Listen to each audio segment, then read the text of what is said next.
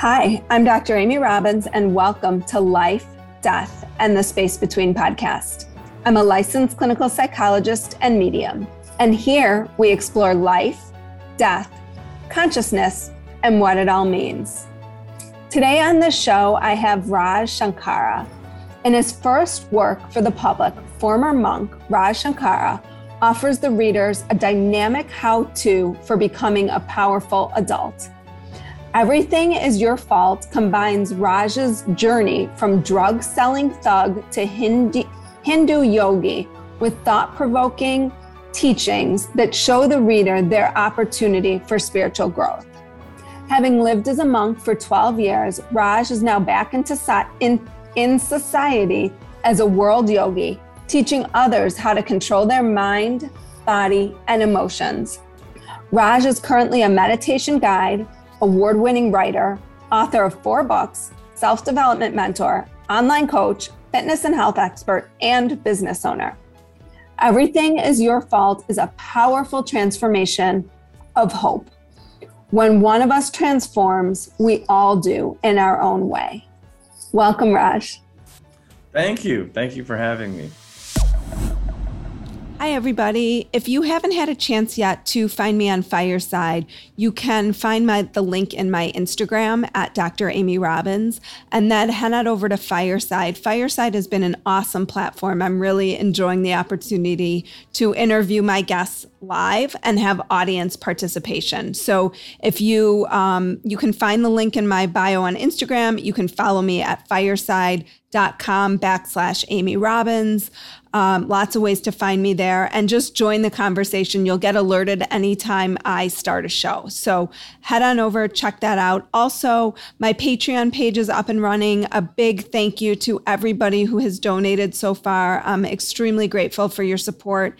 If you could donate, I would continue to be grateful for anybody who is able to contribute to supporting the show. And if you can't financially support the show, all I ask is that you maybe take a few minutes and rate and review the show if you love it, and also share the show with your friends and family who you think might be interested. This is, I believe, our way of collectively raising the consciousness of the planet, which is something that we definitely need right now more than ever. Also, you can find me on YouTube if you want to watch the videos. Follow me on Instagram at Dr. Amy Robbins, and of course my newsletter, Dr. Amy Robbins at .com, where you can sign up for that, which I have not been great about, but I promise, I'm actually not going to make a promise, but I'm going to really, really try harder to be better about my newsletter. I was consistent for a while, and then summer hit, and I decided I was going to take a little vacay. So summer's over, and I'm going to be back at it. Enjoy this week's show. Thank you for being here. So you decided in one instantaneous moment to turn your life around. And that was pretty shocking to me. So tell us about the moment where you just decided you were gonna take a completely different path. Right. I'm very fortunate that I noticed the moment that the universe was kind of giving me. I was pulled over by a police officer one night coming home from a large drug shipment pickup. It's funny to say it out loud. And I was basically, I guess you could say I was eligible to be incarcerated at that moment. All the cop needed to do was just open the back door, open the trunk, and I would have been done with, basically. No contest. Because what did you have in the car at that time? My trunk was full of weapons and large amounts of marijuana, cocaine, and I think I had small amounts of test batches of mushrooms and ecstasy. And ecstasy is tough. Each one of those pills is, I believe, a count of manslaughter. Wow. Yeah, I actually know someone who went away for having a big jar of them. So our neighborhood was known for that kind of stuff. So it was actually kind of normal to come up as a drug dealer in the south suburbs of Chicago. So I was just kind of playing out that role as a teenager. And so this is the first time, though, I'd actually been stopped in the middle of the night and pulled over with this much kind of material on my persons. And I'm sitting outside after the police officer asked me to get out of the car and go by the trunk. I'm sitting outside, I'm looking at his canine unit, who was obviously detecting everything in my car and barking. And he asked me, can I search you? And can I search your car? And can my dog search you? And can my dog search your car? And I said, sure. I had basically from the driver's seat to the trunk, from those 10 steps or 8 steps, I basically gave up all desire of lying or any kind of intention of getting away. I was basically, I let go of everything. And I kind of took some responsibility. And I said, okay, my life's over. I get it. I did this. I almost wanted this to happen. Let's get it over with. Basically, let's get it over with was what I was thinking. And so after asking me for permission to search me, which he really didn't even need, the police officer just looked at me for about 8 or 10 seconds. And even looking at someone for like 5 straight seconds is a long time, especially someone of authority. And he put his flashlight back in its holster. And he said, I trust you. And he walked away into his car and drove off. So that How old were you? Was I 18? So if he would have opened your trunk, your life would have been over as you know it. You would have gone to jail. Yeah, prison. First, I would have been processed in Indiana, and then I would have been taken back to Cook County in Chicago, where I picked up everything, because I crossed state lines with everything. So I would have been processed there that night, and then I would have been taken to jail in Illinois, and then from jail I would have awaited a court case, and then I would have been probably taken to a prison in Chicago, in the cornfields of Chicago. So yeah, and that would have all happened very easily, because I was way past the limit of what's allowed to be considered a minor offense. It would have been a felony. So, and let's see, was it a few months before me? Maybe 6 months before, my partner in selling, also he went to prison. So I was like a one-man show. And they would have just connected the dots, and everything would have been worse probably. Wow. Yeah. So, I accepted that. It all ran through my mind all at once. And I think I could have easily thought, I'm so lucky, I can now continue on this downward spiral. But I sat there looking around, kind of high from this slap in the face, and thought, wow, I can actually start over, and I will start over. And I did start over. The next day, I basically went through a transfer of ownership. I guess I could have thrown everything away and stuff like that, but I didn't. I gave everything to a subordinate of mine, and told them I was stopping. It would have looked awkward if I had just given up. So I sort of quietly transferred ownership of everything. And I cleaned up my act. I vowed never to break the law. I vowed to give back to society. And then shortly after that, I started an asphalt company with a friend of mine. And from there, the story continues of actually becoming a decent human being. So can you, because that's pretty remarkable. I mean, usually you hear about transformations taking time and people making decisions and there being a backslide or, whatever it is. And for you, sure, it was just a straightforward trajectory.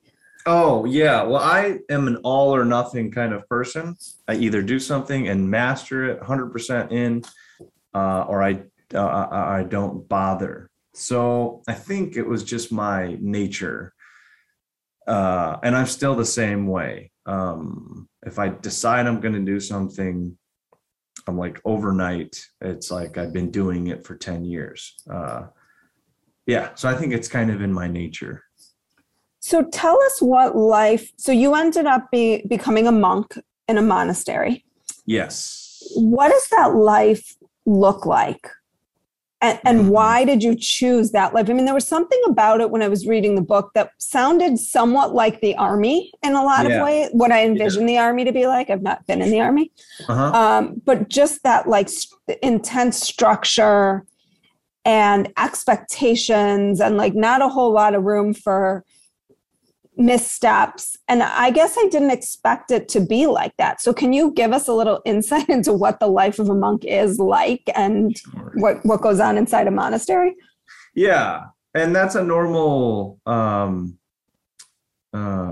visualization and unexpected, very normal to not expect that. Because I was in an institution that was developed, part monastery, part like Navy SEAL Academy, basically. So talk to me a little bit about this notion of everything is your fault, because that's that's a really provocative title. And I think a lot of people would say, well, no, it's actually not. Like someone who suffered a horrific tragedy or experiences that weren't their fault. And so what do you say to those people? And what is it about taking responsibility that you feel like helps transform? Because I think that's sort of what you were getting at, is like just taking responsibility, but I don't want to put words in your mouth. No, that's absolutely correct. And you have to appreciate all of those levels, those perspectives, because, and the teaching itself of responsibility is not meant for everyone all the time, right? So, you cannot, and I learned this from my guru very early on, you cannot go up to someone who just lost a family member and say, hey, it's karma, man. You have to enter into someone's pain through different levels. And maybe a year after the traumatic event, you can, as the emotion subsides somewhat and the colors in their memory banks fade a bit, you can say, okay, so let's talk about the philosophy of life and what we believe in and why all of this maybe happen. And then maybe you can introduce karma and responsibility and things like that and how we can move forward. But so I came up with that idea in the monastery when I realized that I was my own worst enemy, basically, right? I was a narcissistic monster when I went into the monastery. I wanted to achieve things. I wanted to be a spiritual being, but I didn't know anything. I didn't even know that I was difficult to work with. I didn't know that I made other people's lives more challenging just by communicating with me, or lack thereof, like poor communication skills, right? So it hit me after about 4 years of working with a team in the monastery every day, working with some amazing individuals to recondition me and say, you know, they had to sit me down over years and say, you've got this hard shell from the world, and we're trying to kind of break some of that down and get you to self-reflect and look at yourself. So for someone like that, for someone who is egotistical, narcissistic, monstrous, that person needs to get hit over the head with a responsibility check. And yes, everything is your fault. You're making other people's lives worse. Stop it, right? Now, for someone with trauma, I still believe that there's a responsibility teaching in there. For example, and I've had a few years to kind of bounce this philosophy off people. And on my podcast, Man in the Making, we have on people who've gone through extreme challenges. I mean, challenges is not the right word. Horrific trauma is a better phrase. Like one of our episodes with a woman, Jessica Kramer, who was sexually abused from preteen to high school within the family, and threatened at gunpoint during high school, during years of high school sexual abuse. So that is another situation where we have to look at the person after the trauma. And this woman is an amazing person living an amazing life, teaching people that they're responsible for what happens after the fact. Yeah. Right. Do you let the person win by keeping them in your psyche, keeping the poison of what happened in there? Or do you liberate yourself, go from victim to survivor to thriver, and truly liberate yourself? And now she has compassion for the terrible people, in her family who were obviously mentally disturbed and going through their own horrific things from their upbringing. So that is another level of compassion and understanding and empathy. Yeah. Yeah, exactly. And look, these people like that are superheroes. It's just, and partly why we interview people like that, and why I recommend to students to read about trauma is it gives you another perspective. Like, hey, some people have really gone through hell. So that's important to know about, and it's important to keep talking about so that you can bounce your own story off. It's like measuring your pain on a level of pain. And while everyone goes through their own experience, and you don't want to compare yourself to other people necessarily, right, there is a level of perspective taking, I guess. Yeah.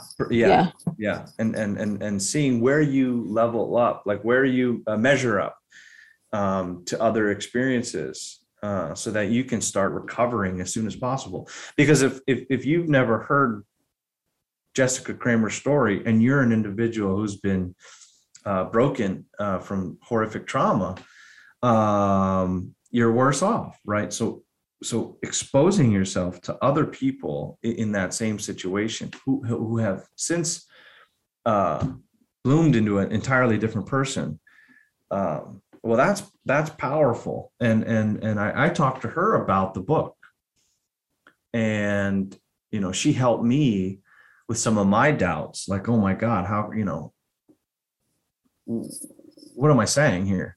And she said the same thing. It's if you had told me that, in high school, right, like that wouldn't have made sense. But but she was able to change because she realized that she actually had the power now, and to not give that power away, psychically, mentally, psychologically, spiritually, on all levels, right? Physically, that she's now in control. And that's what the book is trying to help people with, in a sense.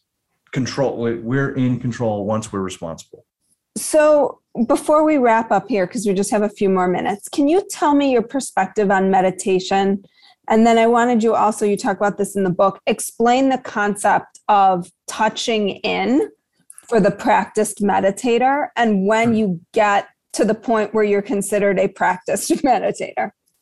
Oh yeah, those are good questions. Thanks. So the first one, what is my perspective on meditation? Okay, so my perspective on meditation is, I'm trained to understand meditation from our lineage of monks, which taught that meditation is the restraint of mental activity, nothing more, nothing less. So what is mental activity? Well, it's fivefold. So it's correct knowledge, incorrect knowledge, sleep, fantasy, and memory. Okay, so what's important about that is, I'm very long-winded, so I apologize. That those five things make up life. If you go back in your memory, right, already you've hit one of the things, and you think about your consciousness and where it's been. It's either been thinking it knows something correctly, thinking it knows something incorrectly, or erroneous knowledge. You've been sleeping, remembering something, and fantasizing, right?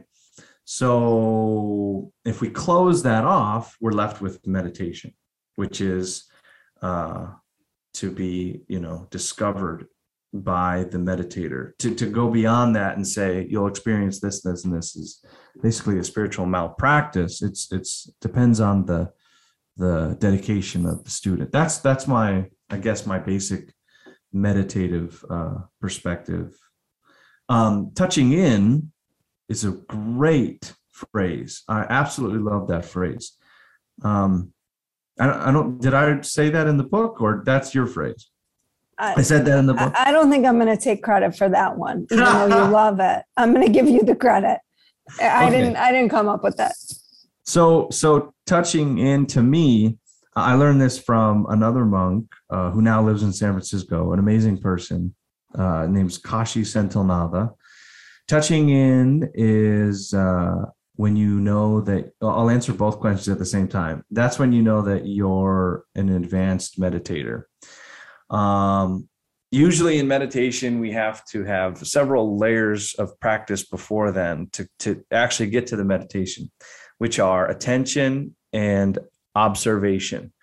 And that's paying attention to your breathing, right? Watching your thoughts. Maybe it's all these cliche practices. So those are steps to kind of get in the back door of the mind and get inside yourself. Because if we just tried all of a sudden, the mind would take that opportunity to flood you with something important or trivial. It doesn't care.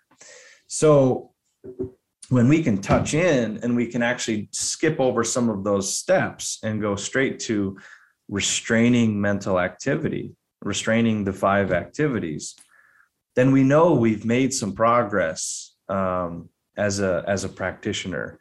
And the amount of preparation we focus on a day-to-day basis can be drastically reduced. So we can actually spend more time in meditation as opposed to preparation. So this sounds like a bit of a different take on meditation as well. Perhaps. What would you be referring to? Wow. Well, this feels a bit more, I don't know, maybe restrictive in some ways. Like it almost feels like there's a right way and a wrong way to meditate. Yes. And so in my experience, I feel like there is no right and wrong way to meditate. It's like the notion of just sort of sitting quietly and trying to quiet your mind, attend to your breath, observe your thoughts, not connect to them and however that happens, like it's not, sometimes when I sit in meditation, my mind is bouncing off the walls, right? It's like, I need to make dinner tonight. What are we going to have for dinner? I forgot to sign my kid up for that activity. Of course. The sun is on me right now. That feels really good. Oh shit, I'm supposed to be meditating. This isn't meditation. Like it's that sort of beautiful waterfall of thoughts. And it's when I get to the thought of, oh no, I forgot to sign my kid up for their program or whatever, it's not doing anything about that. It's just observing that that's my experience in that moment. Yes. And you're 100% right. I was trained so if you look at like a weekend runner versus an Olympic athlete, right? They probably have different perspective on what it means to be a successful runner. The Olympic athlete needs to think in milliseconds and dedication on a day-to-day basis for hours a day. A weekend or part-time runner looks at much different milestones over a much different span of time. Mm-hmm. And that's because neither one is right or wrong about running. They're just talking about it from different perspectives. My perspective is definitely one of a restrictive nature, purist nature, orthodox, because I was trained by, using the same example, I was basically trained by Olympians in the field of Eastern philosophy. But is that not connected to ego then? Like how do you... Everything is connected to ego. Yeah, I guess that's my question. If how do you kind of remove ego from, we have to be the best meditators that there are?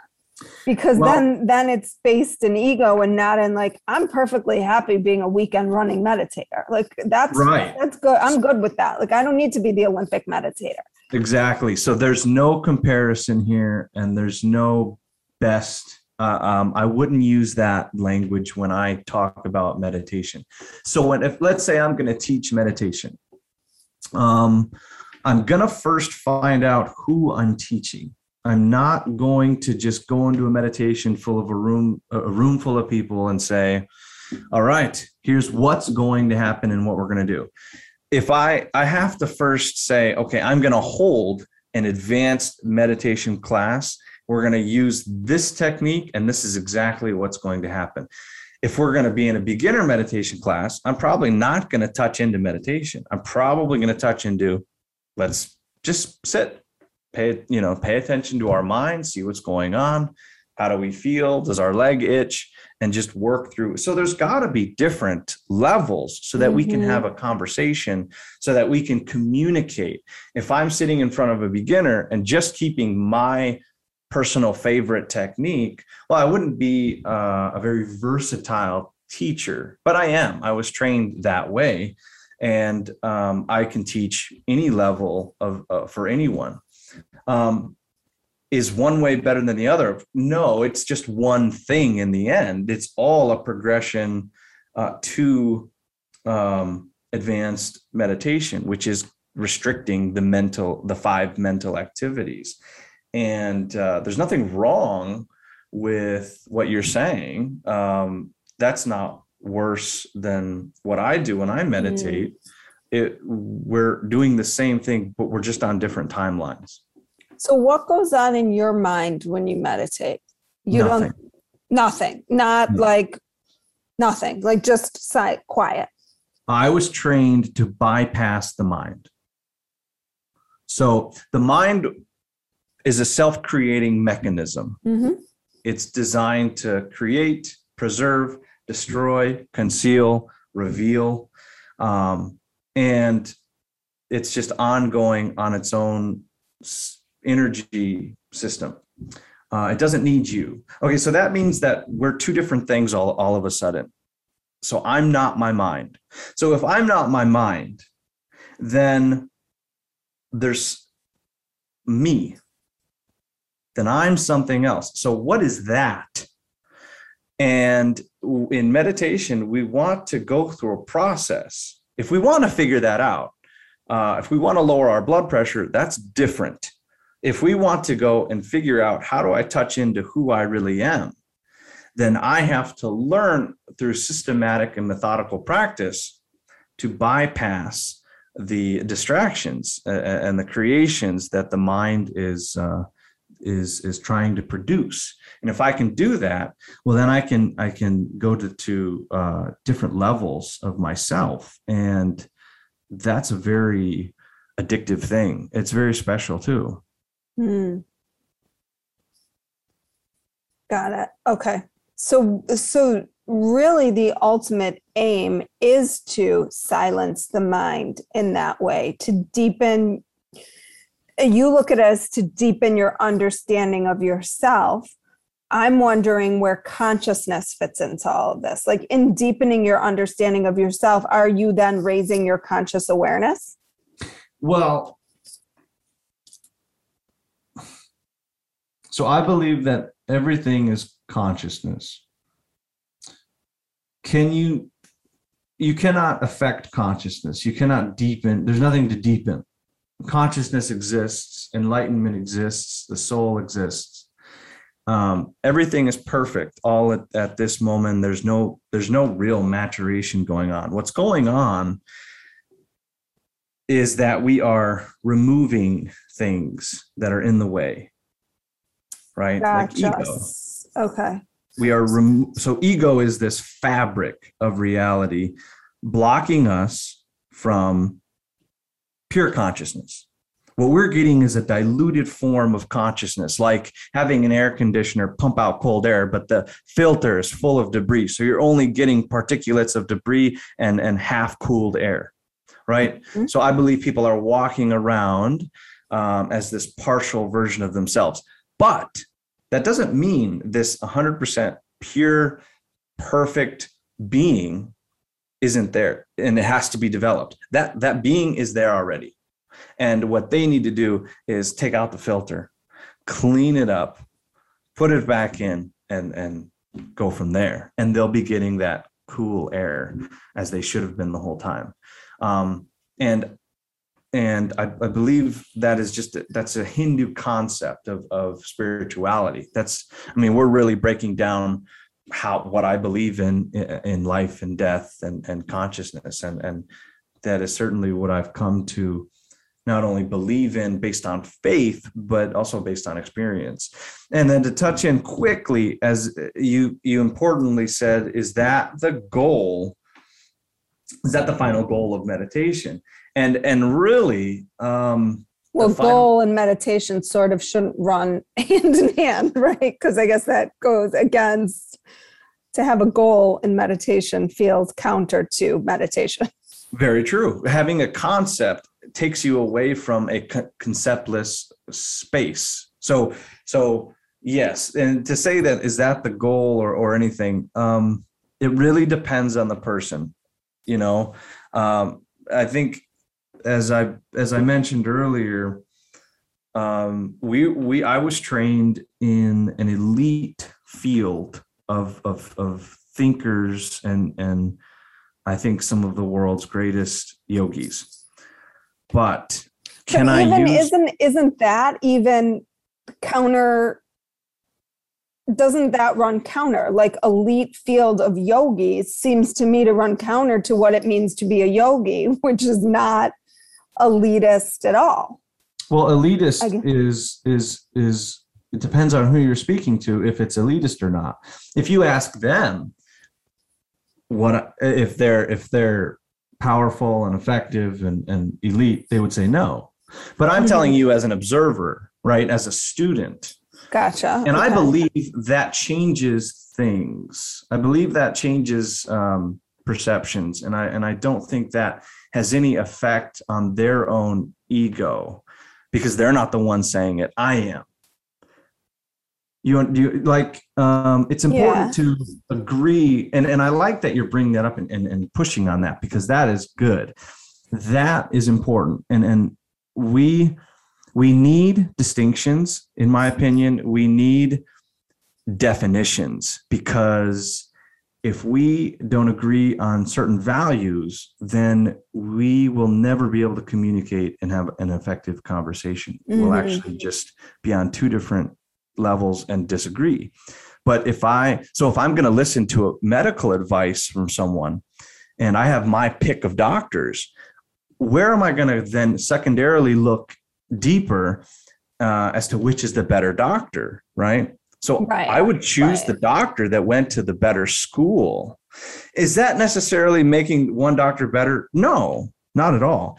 But it's certainly a good place to start. So if I'm a student of yogic philosophy, and I'm looking to achieve very high standards of yoga, I'm going to look for the best, most renowned teachers there are. Right, which I totally can appreciate. And I'm trying to understand the social, the construction of this all, and how we're trying to like deconstruct while also setting up a framework for people to like not just, go to any person who says I'm a meditation teacher, right? 100%. That's the adventure that we're all on. And we call that being and becoming.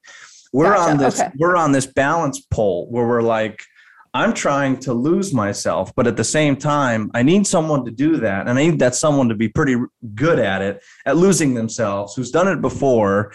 And I need to be really good at this, but also not be good at having an ego about it. So should I think that I'm good at it, or should I tell people that I'm good at it, or just be good at it and never get anywhere?